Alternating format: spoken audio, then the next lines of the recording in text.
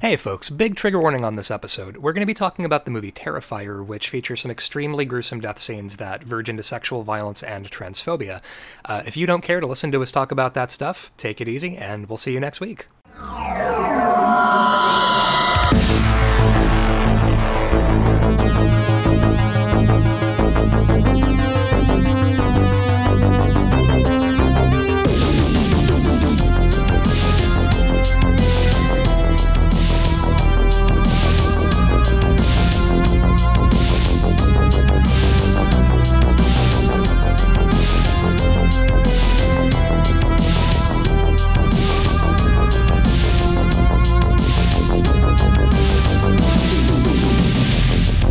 Hey guys, welcome to Rank and Vile, the podcast where we are ranking every single horror movie ever made from best to worst. And this is Ryan.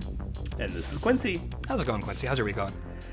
You know, I had to make a real Sophie's Choice today this week. Oh no! I went to my local used DVD store, and I had to decide, because I only have a finite amount of cash, if I was going to buy a very expensive copy of Trick or Treat starring Gene Simmons, or buy the Suicide Girls slasher film. I'm sorry, Suicide Girls made a slasher film? That's what I said. Suicide Girls made a slasher film a la the Warped Tour Massacre movie, where it's just the, like, faux live footage, and just, like, between Suicide Girl videos, they're like, okay, now pretend that you're being murdered. So it's like known stone cold classic and highly collectible Trick or Treat, or piece of garbage on plastic. Yeah, that's what it is like the backstage at like Warped Tour or whatever, where it was like, well, we've got like an hour until like All Time Low or whatever goes on. I've got this sack full of corn syrup, and I don't know, like, do you want to just do a fake death sequence in the bathroom before we do it? Like, it's just one of those things where, like, they shouldn't have had cameras on hand to just make a thing. Yeah, the best thing about Warped Tour Massacre, though, is that the Phenomenauts play it straight, and they're like, yes, we are robots from outer space that play Psychobilly. That's true. We are rockabilly robots, so of course we have laser guns that can fight the killer. See, this sounds dangerously close to what I imagine Guitar Wolf's origin story is, because sometimes you listen to Guitar Wolf and it's like music made by aliens who have an uncanny grasp of like how to make the loudest possible music. Like it sounds otherworldly on a level I can't quite pin down. Wild Zero is a documentary. Yeah, and it was filmed in real time. So wait, when you got this DVD, which by the way, I love that this is a store that sells DVDs and not Blu-ray. Like, this is not a Blu-ray. Well, they have Blu-ray too, but like, okay, why would you buy Blu-rays when you could find... I mean, getting a Blu-ray from this place, like, no, you've misunderstood the thing that I want from this experience. I don't want anything that looks good. I don't want anything... Yeah. It's markedly different dedicated shelf space too. It's like one shelf of Blu-rays and then 30 DVD shelves. Yeah, honestly, I think last... Oh, please. They also have VHS, and the chicanery that the store, which I'm not going to mention because I'm not speaking favorable, even though I like it quite a bit, they were selling the Highlander box set on VHS, the TV series. Oh, now we're talking. And each tape was $9.99 a piece. So they broke the box set up into individually pricing the tapes at $10 a pop. Why? Listen. They're super villains, I guess. Listen to me. I'm not paying 9 American Yankee clams for an episode of Highlander, this series on VHS. Get out of here with that. I used to record that TV series for my mom during the day when she was at work, because my mom loved Highlander. I feel like it was that and their Beauty and the Beast show with Linda Hamilton. Yeah, this was... And Ron Perlman. Also Ron Perlman, who I assume only needed like half an hour of makeup before they sent him out there as the Beast. Like, I think he has one of my favorite heads of any human being. It's just an enormous, perfect head. It's beautiful. So let's, holy shit, speaking of perfect heads, let's jump into this motion picture. Now, this is a movie that, Quincy, you and I have been, I think, talking about on this podcast for roughly, like, since we started the podcast. Yes, we're talking about Terrifier. From 2016. And this is a movie that is, by the way, available on Tubi, as is every right-thinking director having their work on a streaming service. Because the thing you want to see right after someone is sawed in half with a hacksaw is a commercial for affordable car insurance. Now it's a really good amuse-bouche to watch someone hacksawed in half and then watch a local car dealership commercial. That was exactly it. It was like, I think it was just after, well, we'll get into the kills. A gruesome thing happened. It was like at State Farm, and it really does take you out of it for a moment. And, you can watch it for free on Tubi, and just, you've got to watch commercials. This is a quasi-sequel to Art the Clown, the antagonist of Terrifier, was the monster. Some would argue the protagonist of Terrifier, which we'll get into more in a moment. I mean, he does definitely have protagonist powers, I think. Like, so much of Art the Clown's powers are, it's like when you're playing Cops and Robbers with a kid, and you're like, bang, and they're like, I had my invisible force field on. And you're like, you can't do that. And they're like, fuck you, I'm 8. But he's a huge clown, and he will never stop. But this is... So Art the Clown was initially a character from Tales of Halloween, and he also did stuff in that. Different actor for that one. Also, he has So he was part of a segment of Tales of Halloween. Then I believe he has All Hallows Eve, which is a feature-length film. And then Terrifier is his third movie appearance.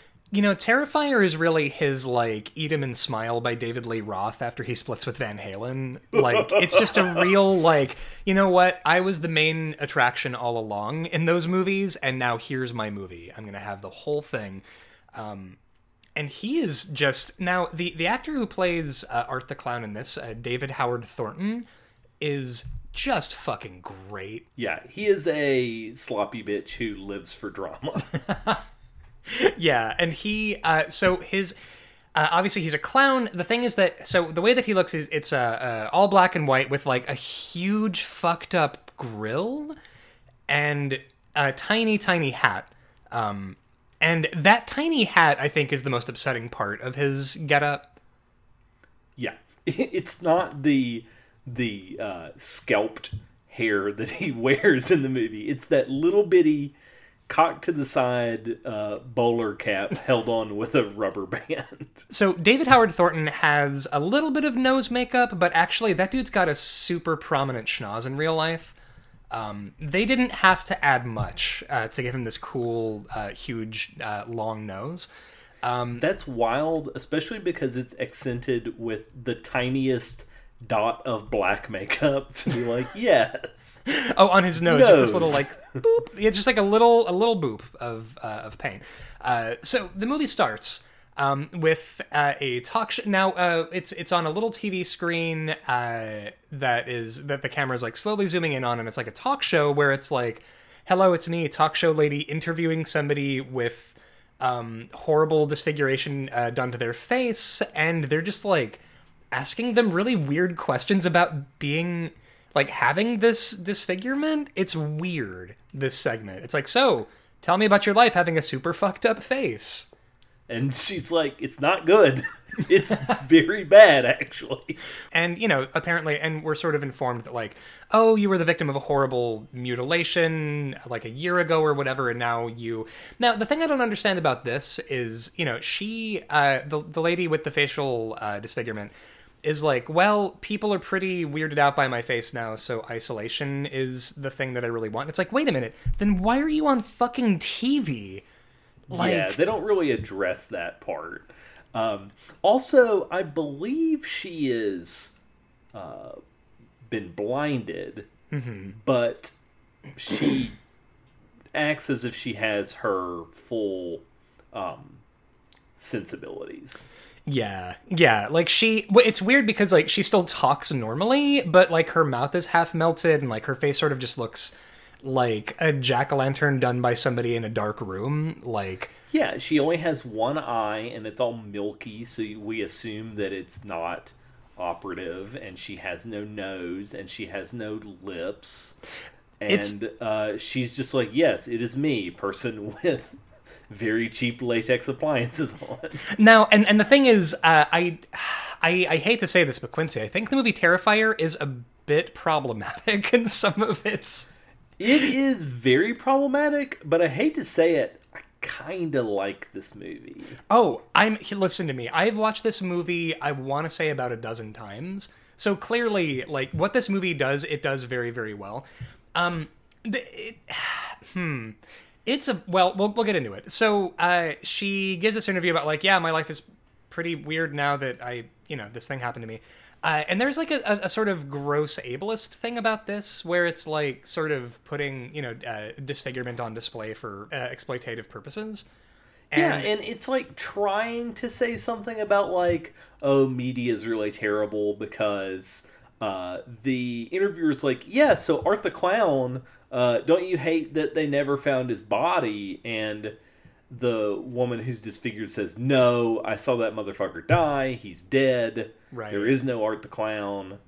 And the interviewer's like, that's nice. And then the woman melts down and like does a Exorcist head spin thing. They use like video glitch.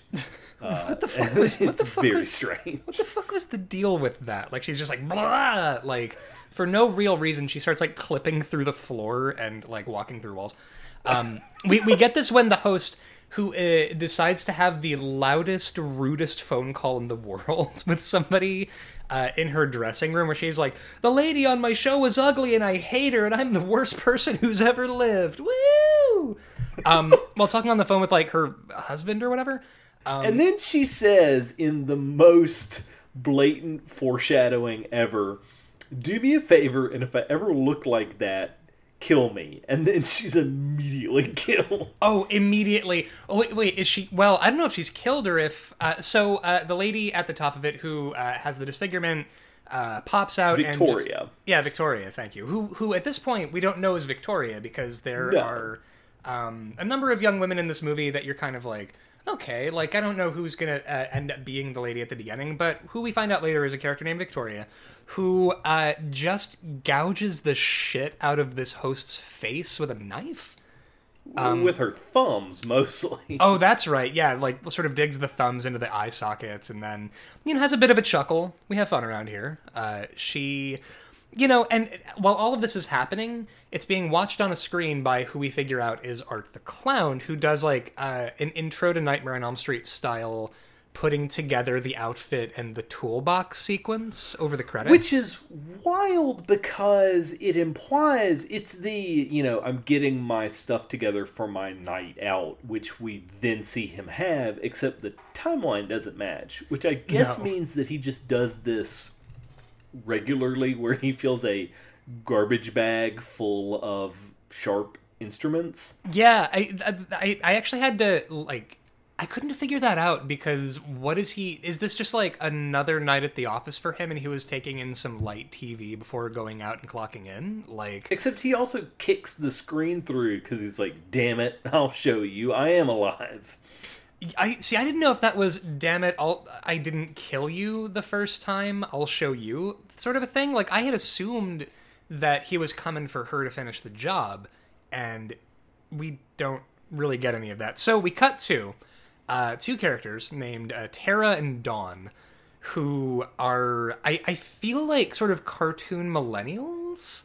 They are cartoon party girls. They are very clearly going to die any second, as soon as they walk on the screen. Right. Now, Dawn is the one who, you sort of know immediately that she's going to be, like, swan diving into a coffin at the nearest available opportunity. Tara, you think is sort of going to be the Laurie Strode character, who so it's Halloween night, and they've both been at a rager, and they're going back to the car, and they're both, like, completely pickled. And Dawn is like, whatever, I'm gonna drive. And actually props to Tara for being like, you're not driving drunk, you fucking maniac. Like, let's go hang out at a Greasy Spoon or something, eat some fucking hash browns, and get our heads on straight, sober up before we go driving. So they wind up at a pizzeria that is straight out of a It's fucking Happy Days. Like, I love that the owner of the diner himself is like, oh, Gabagool, look at this fucking clown. Oh, like, he's fucking Vinnie Barbarino over here, like, doing cartwheels and being like, this fucking clown. And so they go and sit and they're talking and having, like, now I will say these characters have nothing interesting to talk about aside from the clown that's following them. Like, yeah. The movie, one might think that the screenwriter and director Damien Leone might not like women. You know, that's actually a thing. Apparently, somebody brought up to Damien Leone that, like, wow, Terrifier's got some weird fucking things about women, huh? And he apparently was like, "What are you talking about? I don't hate women." And it's like, well, okay. Well, so we'll get into the possible evidence that Damien Leone is not a huge fan of women. So here's the thing. This movie is like 30 years of slasher movies kind of like distilled into an hour and a half. 86 minutes specifically. It is slasher concentrate. Yeah, so like I do wonder if someone like Leone is not very introspective, that he could be surprised that someone's like, hey, have you realized that you have taken the absolute worst and most toxic part of this genre and just distilled it for 86 minutes? Yeah, it is weapons grade slasher misogyny. And you know what, though? For a movie that I've seen like a dozen times, it, like, I don't know that I want introspection from the movie Terrifier. Like, I don't think the movie Terrifier has anything really to say about social mores or about anything on a cultural level. I do think it's hugely in conversation with the genre in a lot of ways that I really like, which we'll get into. So Art the Clown is sitting in the diner with Tara and Dawn and just like staring at Tara. And Dawn, the blonde lady who is sort of the party friend, decides to break up the tension by harassing this clown. Now, the sheer lack of self-preservation instinct in this character, I have to salute. She sees this fucking clown. She sees him, sitting in a booth staring, and she just goes and sits in his lap and takes selfies with him. And he's got haunted house teeth. He has the mouth of an open grave with this, like, his teeth, he somehow has, like, black gums. Like, it is horrifying. I also love that she goes to pull Art's hat off to put on, and she, like a fucking cartoon, pulls the elastic band, and it snaps back and pops him in the face. It goes thwap. And he's, like, no-selling all of this until the little hat thwap. And he's just like, that's too far. Yeah, like, excuse me, ma'am, I'm going to have to ask you not to do that. Not only did it hurt, but it was very impolite. And, Art the Clown, he's doing all manner of japes and shenanigans. He grabs a coin. It's pretty genius that Art the Clown is a mime. Yeah, even when... Because there's only one thing worse than a clown, and it is a clown that is only... miming. That's what it is. This movie is slasher concentrate. Mimes are clown concentrate. Like, they are like super clowns. And at no point does Art the Clown make any noises. Like, even when he's gotten something like hammered into his foot or whatever, like, he makes the yelling face, but he never makes a single sound in this movie, which I'm kind of into. Yeah, he just mouths ow. Which, you know what? There are bits of this movie that make me giggle. I'm not proud of it. The over the top goo goo eyes he makes at Tara are amazing. There are so many reaction gifs in this movie that I know that, like, Caroline Williams would use. Like, it's on Twitter. Like, there's so much going on with this physical acting. And so Art goes to use the bathroom at this diner while Tara and Dawn talk. And then Art gets the bum's rush from Tony Gabagool, the diner owner, who's just like, all night with you, you fuck! Because Art the Clown has desecrated the bathroom by pissing and shitting all over everything and spelling his name in shit on the wall. Spoiler alert, this movie, it's a little gross. But you also forgot he proposes to Tara with a ring he got out of the gumball machine, which is also buck wild because no gumball machines actually sell just rings. So there's like a protagonist bends the physics of this universe level reality. Oh yeah, here. He's like if a cruel child were playing a video game as an evil clown. Like it's so much, and so. Dawn and Tara are like, wow, that clown was really staring at me a lot. And now there's also the thing where Dawn... And Vinny Pizzerino is like, take your bag of trash, too. It's like, you'd probably notice it's a garbage bag filled with knives if you threw it at a man on the sidewalk. Yeah, like There's no way he could pick that up without getting poked and tetanused. Yeah, I also feel like that bag should be a lot heavier, and the guy should be like, Jesus Christ, with this fucking... Oh, that's a knife. This bag is full of knives. Like, there's no... This guy doesn't... Yeah, he doesn't notice anything. And so there's also the thing where Dawn was taking selfies with Art that comes back around later. Her character is that she drinks and takes selfies, which, same. Now, But again, that's very much the director being like, millennials and your selfies and you're pissing between cars. you're pissing on the TikToks, you're going to diners. It's all bad. Now, the thing that I love also about this movie, at no point does this movie look like it takes place in the real world.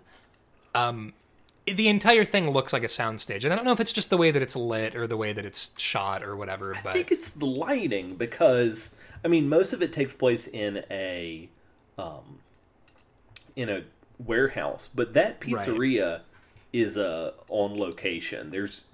It's just there, but for sure they have lit it so that it looks like an IKEA showroom. It's bizarre. Yeah, IKEA showroom is exactly right. Like it's the lighting where it's just like this is it.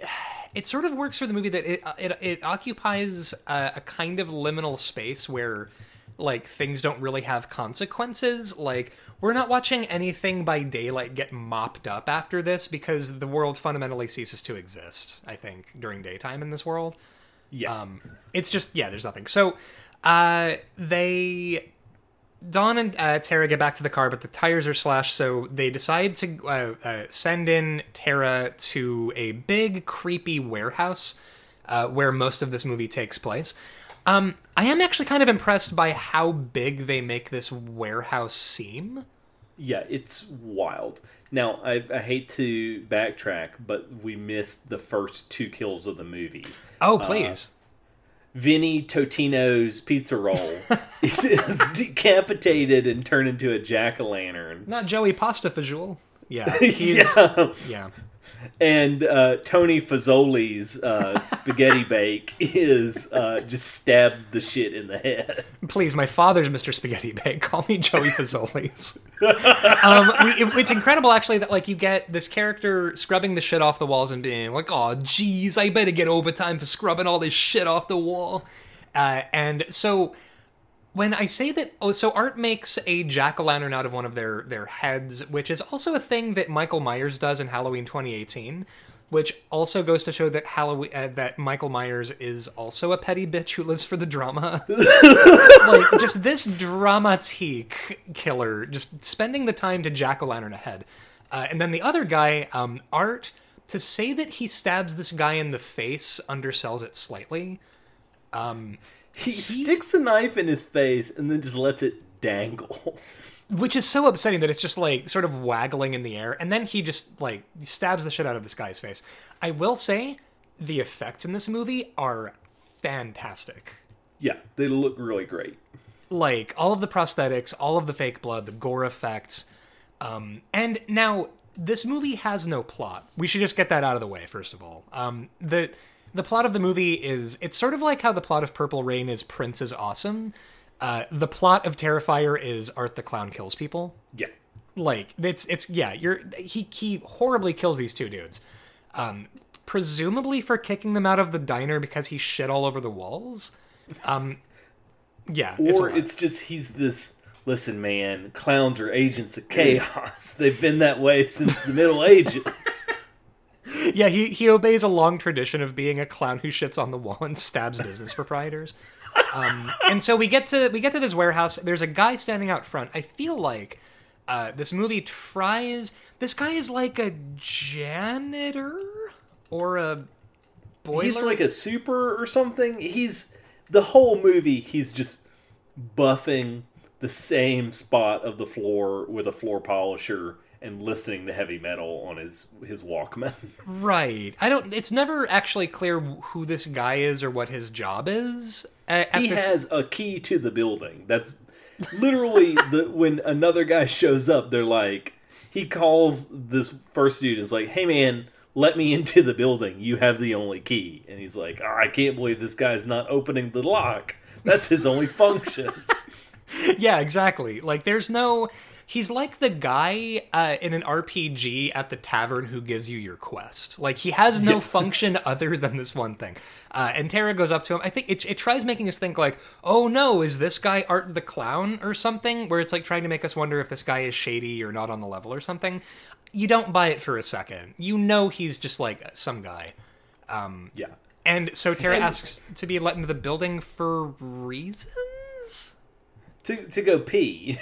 To go pee, right. And it's never... And he's like, well, you timed it well because I was about to lock up and bomb the place. And she's like, what do you mean bomb the place? He's like, a pest bomb, like poison the entire building. Yeah. This building, the function of which is deeply esoteric. Like, it just exists as a huge, creepy warehouse. There's nothing actually going on with it aside from that. Now... We also get introduced to a lady. Now, and here's one of my bones of contention with this movie, okay? There's a character who carries a baby doll around and pretends that it's a real baby. And named Emily. Named Emily. That's the most popular name for women from 1982 through 97. Right. Oh yeah, I forgot about that. It was like that and Ashley, I feel like, during that period. And a bone of contention I have is that this lady with a spooked expression who kind of speaks cryptically and has a baby doll is credited as Cat Lady. Get out of here. Come on, you couldn't say baby lady or like warehouse loiterer, like cat rambling lady? Woman. Yeah, rambles cheekbones. Like, you couldn't give me something about this lady, but cat lady? I don't know. And I think that's what also kind of lends itself to the, like, I feel like this movie doesn't like women so much that it's just like, whatever, just put her in the credits as cat lady. Which actually, though, the actor who plays cat lady, Puya Moseni, is fucking great in this role. Like, maybe the only good actor in the film. Yeah, definitely. Well, aside from David Howard Thornton as Art the Clown, he's pretty great. Yeah, he's putting in overtime. Yeah. Oh, no, every other actor in this is very, very bad. But so we get introduced to her, and you're like, okay, so I guess you're a lady who wanders around with a baby and speaks to it. And at this point, Art. We get Dawn in the car listening to a news report.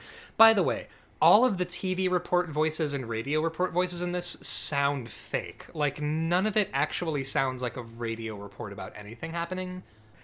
Yeah, it's very much like your high school theater production when the department's like, we're going to do radio drama night, and they just give everyone like tin cans to speak to, and everyone's using weird transatlantic accents.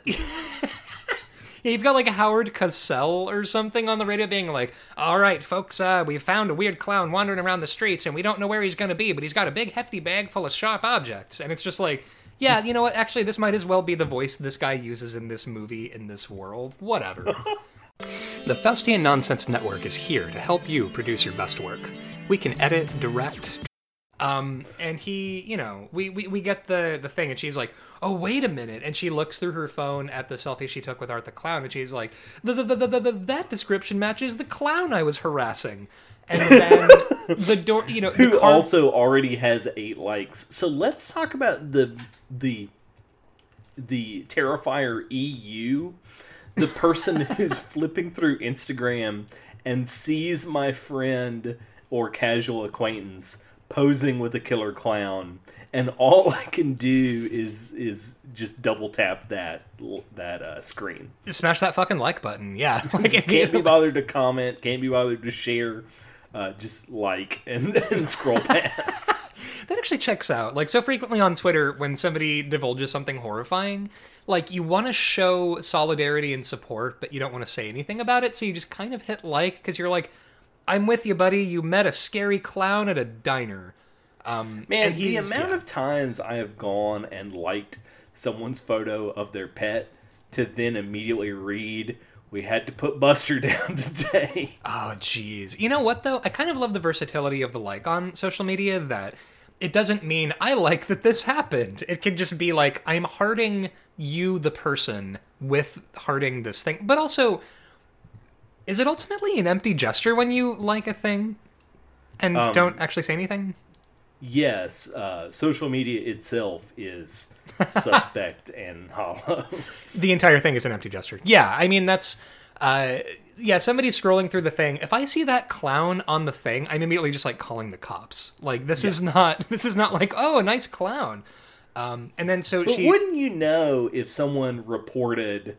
hit the report button, it'd be like, this does not violate our term. We looked into it, and this does not violate our terms of service. I mean, it is deeply unnerving and pants-shittingly scary, but it's not abusive. He hasn't technically done anything wrong. And so it immediately, the door of the car opens, and we don't see who steps inside, and Dawn is like, oh man, dude, check out this thing. And then it's Art the Clown and that 1,000-watt smile.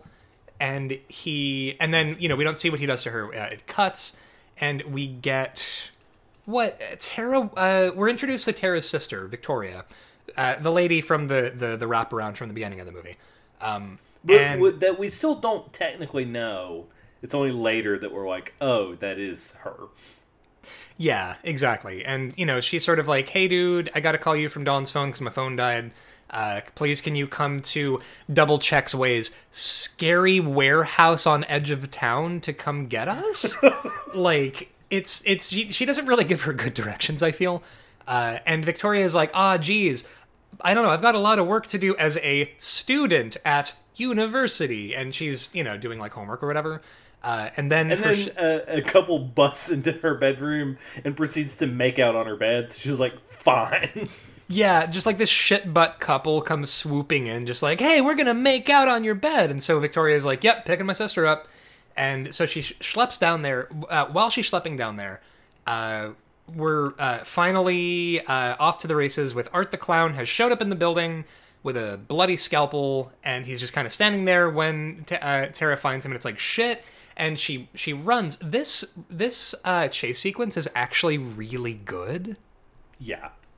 Like, it's actually harrowing.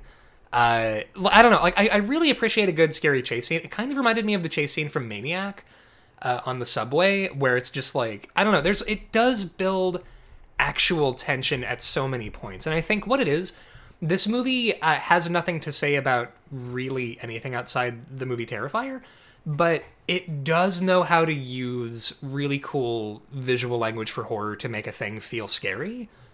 Yeah, it also is pretty well shot. Yeah, not well lit, mind you, but very, very well shot. It knows what it knows what it's doing on a horror level.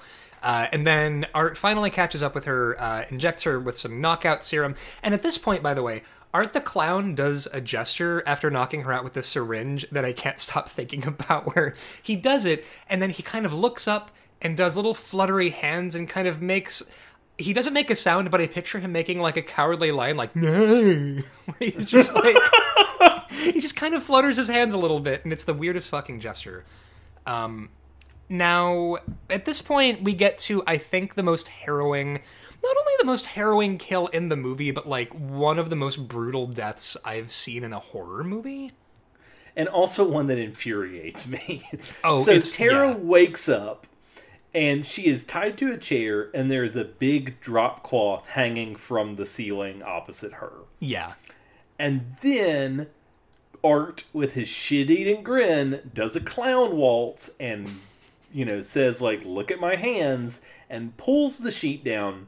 And Tara is, and Dawn is hanging spread eagle from her ankles from the ceiling, and her arms are bound, and she's gagged. Right. And also at and this she's point, naked, of course. Yeah, she's naked except for some, like, underwear, which, come on, she didn't need to be naked for this Terrifier. What are we doing? Like, you couldn't... The thing is... Although... Well, okay. Please. I'm so sorry to interrupt. Please continue.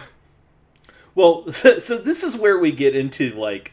So, Art pulls out his garbage bag and pulls out a rusty hacksaw akin to what your dad took you into the woods to cut down your first Christmas tree. Yeah. Looks like. This Wile E. Coyote-ass hacksaw. Like, it is... Yeah, it's not what's that called? The tree? Is that a hacksaw? Like the big...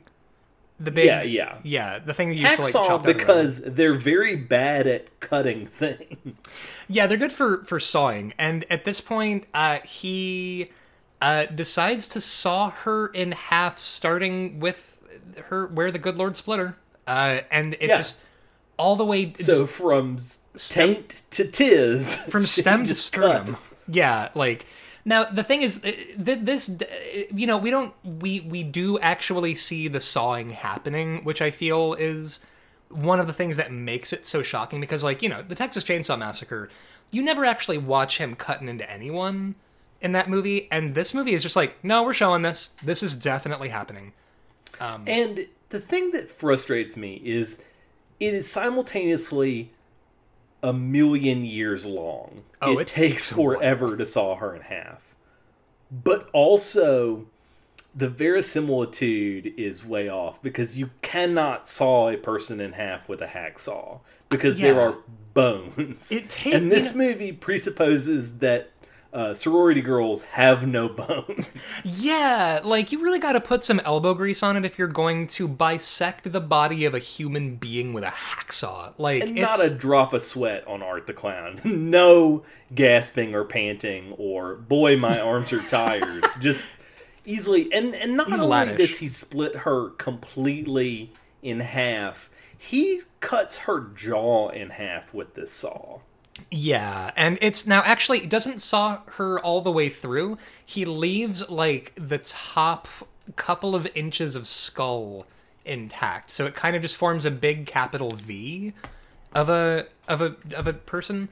Now, what I will applaud is this then becomes a literal set piece, because Dawn is hanging up for the rest of the movie, and they keep walking past her. So they're like, we're gonna get our money's worth out of this silicone appliance, so look at it again. I mean, they are really proud of it. Now, the thing is, obviously, going back to the Damien Leone doesn't like women very much thing, I mean, this is a pretty compelling example of, like, this is a sexualized death. Not that it's like, Art the Clown is not a pervert clown.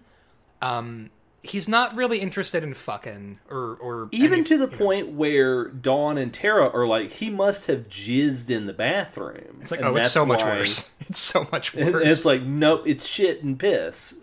So it's like, yeah, he's this puerile, childish monster. Even to the point where later the cat lady's like, you're just a big baby. You're just like a kid.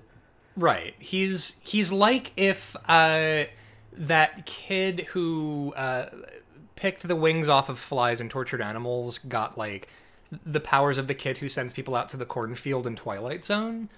Like, he's a very capable baby clown. And so he saws almost all the way through her body, and then during this, Tara has shaken herself loose from where she's been tied to the chair, and he gives chase. And then she finally gains the upper hand and grabs like a 2x4 and starts just, beating the shit out of Art the Clown. And now a part of this movie that I genuinely stand because of how transgressive it is for horror movies.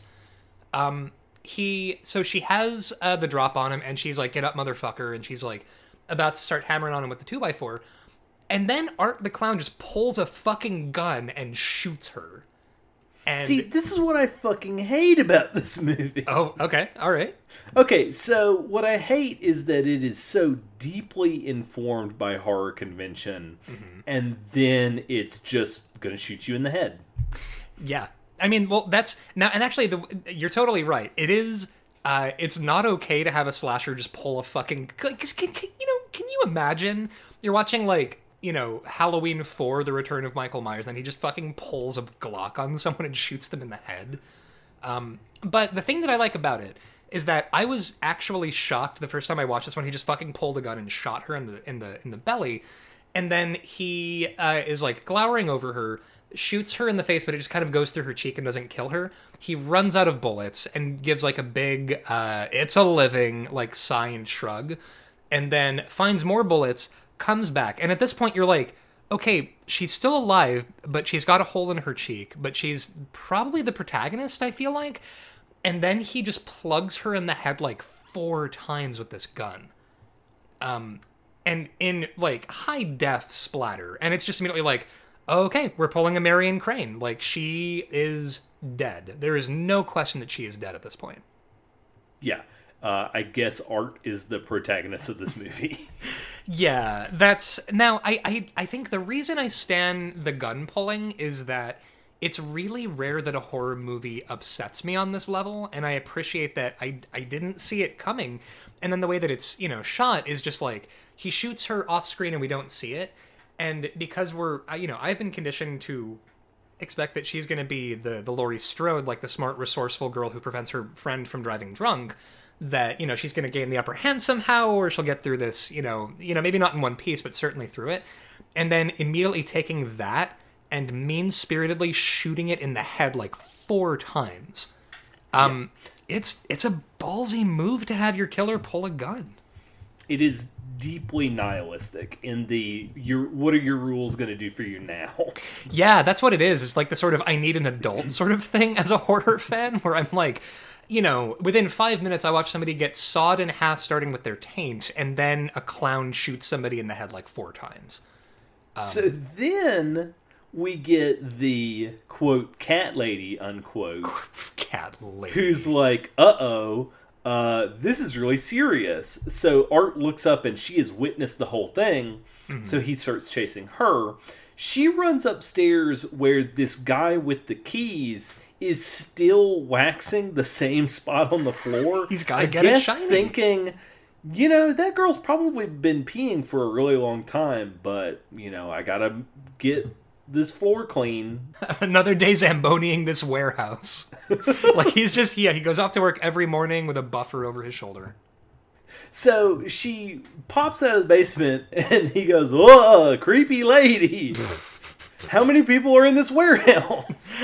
Yeah, he's just like, "Hey, there's a lot of noise in my abandoned warehouse that I waxed. Do you know what's going on?" Or... And she's like, "You have to call the police." And he's like, "Don't fucking touch me, you gross cat piss smelling woman." Yeah, I don't see any cats, but I know you're the cat lady, so, you're on... And she says, "Yes, that's what I'm asking you to do. Please call the police." He's like, "Well, if you touch me, I'm going to call the police." And she's like, "Then I will touch you. Let me touch you all over. Call the goddamn cops." Yeah, which I love also that thing of she's the lady who mutters to a baby that is not a baby and says weird mystical shit. And she's the one who's going, "No, motherfucker, stop buffing that floor and get on the horn to the Liminal Space PD. Get them fucking down here. There's some shit going on." And then... But then this guy's like, "Get out of here, you wino." And then he goes back to cleaning the floor. He's got to see his face in this warehouse by dawn. And so, we get Cat Lady interacting with Art the Clown, where she stumbles on him. holding her baby doll and rocking it and like gesturing to it like it is a baby. And, you know, she kind of gets down on the floor with him and is like speaking really gently to him. And she's like kind of mothering him and being like, oh, you're just a big baby. And, he, you know, Art starts... And now it's genuinely grotesque and shitty and weird that he starts sucking on his thumb and rocking. And she's like, you know, she takes him to her bosom and is like holding him. And then at this point, we get Victoria, who has rocked up to the place. Art the Clown, by the way, took a selfie of himself with the bisected Dawn. Because millennials are taking selfies. And he texts, like, you know, Victoria is texting, like, hey, where are you? And Art texts back, like, Dawn is sick, come around the back. And so Victoria comes around the back and sees Art, who has skinned Cat Lady, including her tits, and he's wearing her skin and sort of flouncing around in it and making haha I'm a woman gestures. Yeah, and fuck this movie for being a cowardly enough to bisect a woman but not hang dong. Yeah, I totally agree. Like, if you're going to burst taboos, hang fucking dong in your indie horror movie. Like, there's no reason not to have scary... You know what it is? It's like in Nightmare on Elm Street Part 3 Dream Warriors, where we get the transition of the nurse seducing Joey the Quiet Kid, and it turns out to have been Freddy the whole time, like, making out with this kid and tying him to a bed with tongues. And when they initially shot it, they had full, like, they had this actress in full Freddy makeup with her tits out. And apparently the filmmakers were like, that's too disturbing. We have to have some partition between Nurse and Freddy. And I'm like, you fucking cowards. Like, we should have had Titty Freddy to make a generation of teenage boners eat themselves, I feel. Yeah. Art should be hanging dong with these titties. So I think what I also want to complain about is that Art has apparently scalped this woman and is wearing her hair, but it's just a wig. There's no blood or viscera to show that it was attached to a head. So I was watching the movie and legitimately wondering, where did he get that wig? This is actually the wig. I'm kind of bummed out that this wig looks so goofy because I'm like, look, you lovingly produced the image of somebody being sawn in half. You made a guy's head be a jack-o'-lantern and made it look cool. You couldn't have spoiled for a better wig than this. Like this. What, also, they show Victoria is warned by the husk of the woman, of the skinned woman, the cat lady, and she still has hair. Wait, I totally missed that. She still has her hair? She has some hair. Okay, so this is genuinely, but it is not like they take, and this is what's frustrating. They take pains to show that her breasts have been cut off, but not pains to show that she's been scalped. So it's like Art the Clown has this bag, like hefty sack full of scalpels, and he's just like, at least I remembered my Cher wig. He's just like putting it on over these tits. And so, you know, and this is one of those things where it's like, God damn, this movie has a problem with women, where Art is doing like, haha, check me out, I'm a lady, and just like doing like lady hands and hair and it's a lot. And so prancing, prances. Yes, so much prancing. It's like is this transphobic or is it just misogynistic? Who can tell? I'm so tired. I don't know. It's bad. I tell you what, this movie's got some problems.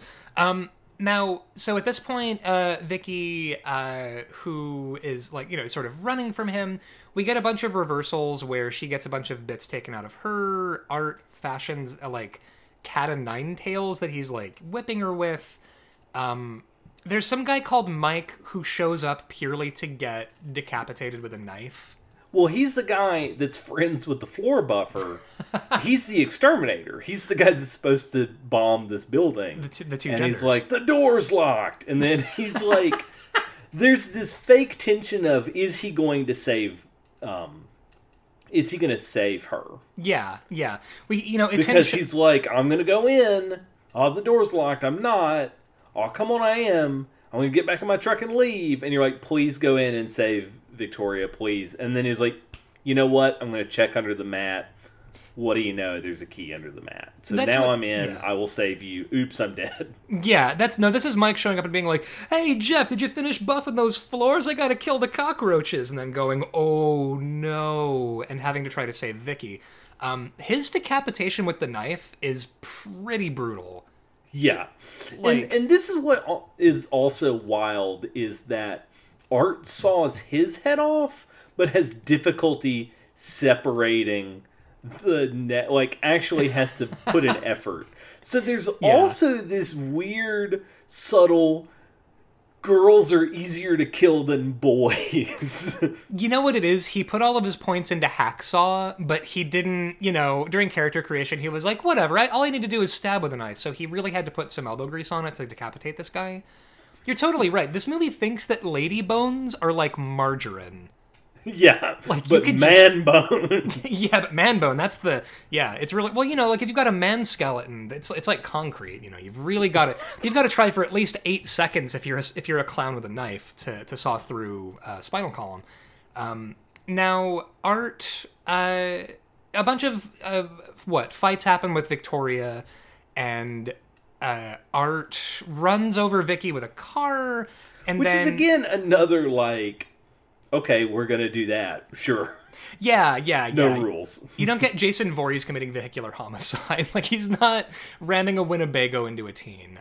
So he hits her with a car and then begins eating her face. When the cops show up at this exact time, which thank you, Steve, the floor buffer, for actually calling the cops like Cat Lady told you to. And also the absurdity of the cops say, put your hands in the air. We see that you're actively chewing a woman's face off. Right. But the fact that they see this guy doing this and nobody just even shoots him in the knee or something, where it's like, oh, you're a scary clown eating a face. This is the boogeyman that conservatives bring up as but some people just need shooting. And it's it's the clown who eats people. You should shoot him. And then they're like, well, no. But I think what's frustrating is that's not a conversation point in the movie. No. It's just a thing that happens. It's not the real monsters are. I mean, that's kind of the thing. Is this movie doesn't actually have anything to say about anything. And so it's in conversation with nothing but itself in a lot of ways. And so then Art is like, I have a second gun in my sock, where was that the first time I needed a gun? Well, inconsequential. His sock, obviously. He's just got gun socks. So then he's like, I'm going to eat this gun instead of being taken alive. Yeah. And so he paints the walls, and Victoria is still alive. And we find out, oh, that's the lady from the beginning of The Thing who gouges out the mean host's eyes with her thumbs. Now, at this point, the movie should have been over, I feel. But then they go to the morgue. They go to the morgue, and Art's body is in a body bag, and you get this, medical examiner who's, the Dirty Harry of medical examiners, where he's just, He says, and again, he says to the woman EMT, sweetheart, when you've seen an 8-month-old put in a microwave, it all looks the same. Buy me a bacon breakfast sandwich, because that's all you're good for. It's so much. Now, I do sort of love also that the dudes in this movie are not, great or cool in any way. I don't know. I'm probably giving it too much credit. Everyone in this movie, except for Art the Clown, is deeply uncool. Yeah. Oh, Art the Clown is just the fucking Elvis of movie clowns. This guy is, max stats. He's, and so we get the medical examiner sort of, okay, well, this is a clown in a bag. That's pretty fucked up. And, they unzip the bag, and Art's eyes are open, and he's grinning, and you can just faintly hear, the end of Batman 1988, probably just this laugh box in his pocket or something. And then the lights flicker and the doctor looks away and looks back and Art is gone. Yeah. Well, no, yeah, doesn't Art kill this dude? You're right. You're right. He does. Wait, and yeah, so Art pops out of the bag and just strangles this dude to death. And then we get the sort of wraparound thing of like, oh no, it was Vicky who was the lady from the beginning of this movie. Because we go to what's not clearly a hospital. It's a sanitarium. But they're like, yes, you've been in a sanitarium healing from your face. Good luck with your interview this afternoon. You know when you go to the sanitarium for your face, but you gotta go to a talk show immediately afterward? Like, this movie doesn't understand what things are, and I'm kind of here for it. Like, it's just like... It's like it was written by a precocious but mean-spirited child. And yeah, and the weird thing is, it totally works. I will probably end up watching this movie again at some point before I die. Now, this is not a good movie, but it is fascinating. It's very interesting because it is a product of an auteur who has soaked in slasher movies. Oh, I just figured it out. You know what Terrifier is? Terrifier is the movie that I wish Glenn Danzig had made when he made Veronica. Like, that's the thing. You know, because with Veronica, it's fascinating because it's like, all right, well, this motion picture is the product of what one specific person wanted to make happen in a movie, and this is that. And this is kind of what I was hoping for with like, oh man, this is gonna be good. Glenn Danzig is gonna let his freak flag fly. And then it's like, oh, Glenn Danzig's just really boring, actually. Like, he's just not that interesting. And Terrifier is a movie that it's not for non-horror fans, I think. Who is it even for? It's not a Redbox title. It's not an exploitation. Yeah. Rent this to watch with your girlfriend horror movie. I'll tell you who the audience for this is. It's Damien Leone. That is that is the person this movie was made for. And again, there's so much stuff about this movie that is like disgusting and like indefensible in a lot of ways. But there's something about the way the movie is shot and the performance from Art the Clown and the sort of like shocking ballsiness of the kills that there's something. I'm ashamed of myself for liking the movie Terrifier. I cannot account for it. And what's more than that, there's a Terrifier 2 coming out this year.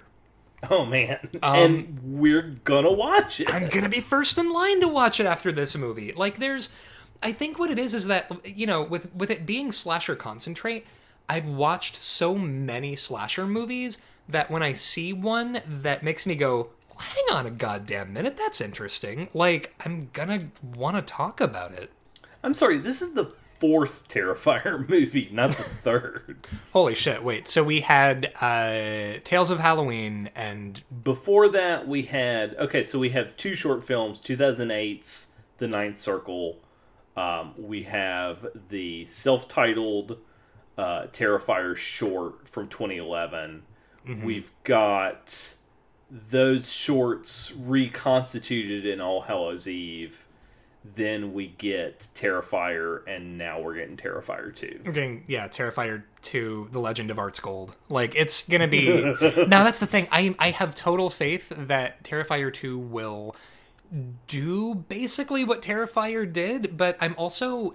I don't know. Like, I feel like there's a kind of outlaw, shitty, weird dude sensibility to Terrifier that... It's a video nasty for the digital age. Yeah. If this... You're totally right. Like, if this movie had come out back in the day, this would have been the one that everybody held up as, like, this is why we need to regulate the horror movies. Well, goddamn. So, looking at our list, where... So scroll down. yeah. It's not a good movie. So scrolling down the list a little bit. If we're going for indefensible monster meat movies, Quincy, at number 322, we have the Texas Chainsaw Massacre, the Platinum Dunes reboot from 2003. Which do we think is better? Arlie Ermy verbally assaulting teenagers for like an hour and a half, or Terrifier? I think Terrifier is better because it has a independent spirit to it. It's got like this film needed to be made, Yeah. according to the director, and no one needed the Texas Chainsaw Massacre reboot to be made. Yeah, nobody was crying out for that. Now at 315, we have Puppet Master the Littlest Reich because everyone loves Nazi puppets. Oh, good, Nazi puppets. Thanks, Charles Band. You know what? The Littlest Reich did feature Deputy Dangle from Reno 911, so that's something. Or Lieutenant... I'm so sorry, I need to show respect to his station. Lieutenant Dangle. I'm giving the edge to Terrifier, because Puppet Master... I mean, I know that we're measuring, like, which is worse, like, bloody misogyny or, like, Nazis. I mean, not that Puppet Master the Littlest Reich is a Nazi apologist film by any means, but... No, they're definitely the villains in a very Wolfenstein's Castle guilt-free afternoon villain. Yeah, they're 100% like Colonel Klink levels of like sort of sinister Germans.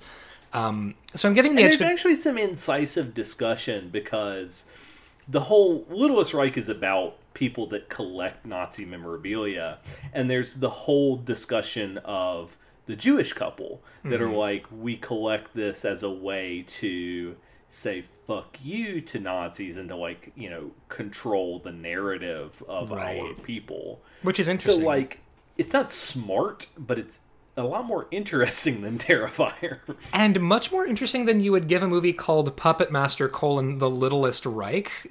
More than you would give it credit for just looking at the box, you know what I mean?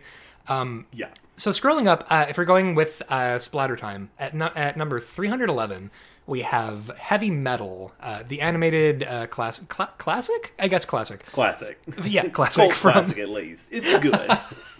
Lowercase c, classic. From 1981. Which do we think is better, Terrifier or Heavy Metal? I am tempted to say Heavy Metal is a better movie. I watch Heavy Metal frequently. I watch it at least once a year, and I think it's because of, like, part of it is childhood nostalgia, because that was the movie that I snuck around behind my dad's easy chair to watch when I was a kid, because he left it on when he fell asleep. Heavy Metal is one of those movies that, like, Damien Leone voice needed to be made, and I love it. It also features John Candy. John Candy playing the voice of a teen boy who has woken up in a yoked body that's hung like a mule, and also he lives in D&D now.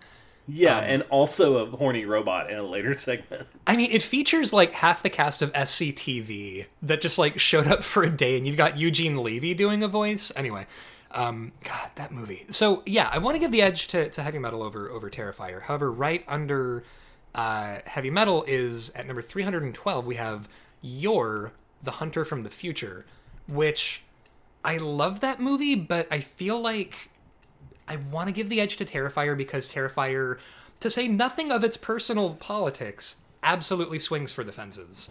Okay. Yeah. I hear what you're saying. Mm-hmm. But don't forget that our titular character, uses a giant bat as a glider while the disco theme of the movie plays. I forgot about the disco. Oh, don't listen to me. Disco theme trumps everything. Right below You're the Hunter from the Future. At number 313 is Alien vs. Ninja, which for me was kind of a nothing of a movie. Yeah, it's not great. It's also got some uncomfortable things to say about gender. Quincy, this is the life we've chosen for ourselves. You realize this? Where it's like, I don't know if Alien versus Ninja is on the level with gender politics. Which, you know what, though? It's not. Call out post. I feel really good about putting Terrifier above Alien versus Ninja and below You're the Hunter from the Future at our new number 313. What do you think? You're the Hunter from the Future drinks Triceratops blood, and then is like, it's really good, try some, and tries to give it to everyone else. Dude, you want to hit this Triceratops blood? And just, handing it around. God, I need to rewatch Yor. What a motion picture that was. But yeah, so coming in at our new number 313 is 2016's Terrifier. God damn, Quincy, we just talked about the movie Terrifier.